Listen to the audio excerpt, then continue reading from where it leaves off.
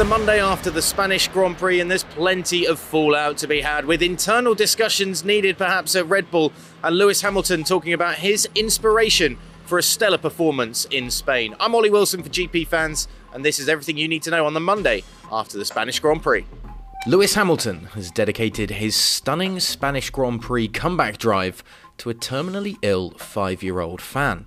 Hamilton met Isla and her parents the morning of the Spanish Grand Prix, a race that started, for Hamilton at least, with contact with Kevin Magnussen's Haas. Fearing a possible retirement after the incident, Hamilton was pushed on by his pit crew and was able to claw his way back up through the field, once as high as 4th place in the Grand Prix.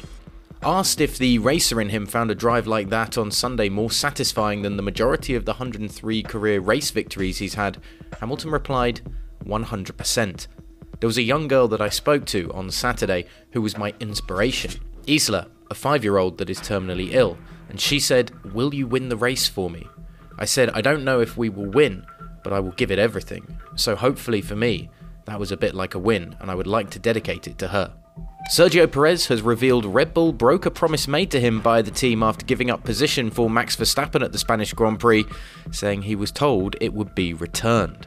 The Mexican driver was frustrated, to say the least, as he helped Red Bull pick up their second 1-2 finish in the last 3 races.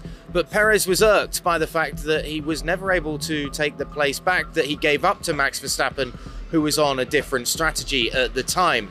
In fact, team orders prevailed throughout the race and prevented Perez from ever battling with his teammate and perhaps costing him a victory in Spain. Speaking after the race, Perez said, "I only felt that in the first stint when I gave the position to Max that I was told that I was going to get it back.